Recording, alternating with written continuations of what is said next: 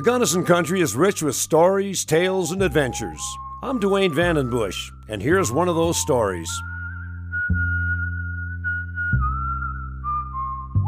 The year was 1880, and prospectors from all over the country were flocking into the booming camp of Irwin, 11 miles west of Crested Butte.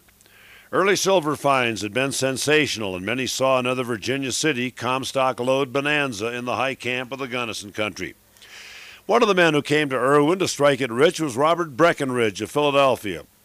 Breckenridge was a rich young man from a prominent Philadelphia family, and during the summer of 1880 fell in with William and James Edgley, two young brothers from Illinois. The three partners soon set out on a prospecting expedition along Anthracite Creek in the Dark Canyon 7 miles west of the Silver Camp. A few days later, the bodies of the two brothers were found in the canyon. Both had been shot in the back of the head. The brothers' horses, guns, money, and pack equipment were missing. A miners' meeting was held, and a $500 reward was put up for the capture of the murderer. Marshal Jim Kyle of Irwin, leading a 10-man posse, set out after the killer and caught up with him after a 2-day chase just south of Pitkin. All of the Edgley brothers' money, horses, and guns were on Robin Breckenridge's person when captured. The angry posse almost lynched the young Philadelphian, but were stopped by Doc Shores, the famed Gunnison lawman. Instead, Breckenridge was lodged in the Gunnison jail without bail. While in jail, Breckenridge was visited by his wealthy mother and family lawyer from Philadelphia. They quickly won over the city marshal and county sheriff with favors and money.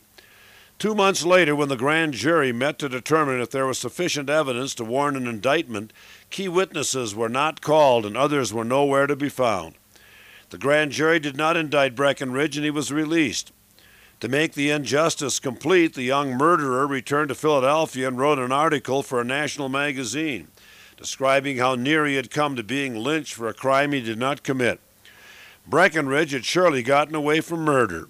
It was obvious that without the money and influence of his mother and family, he would have been hung. It was a clear-cut case, but once again in the West, money and power won out over justice.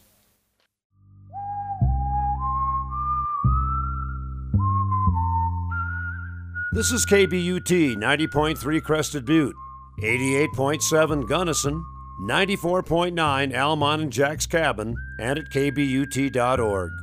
I'm Dwayne Vandenbush, and this has been another tale of the Gunnison country.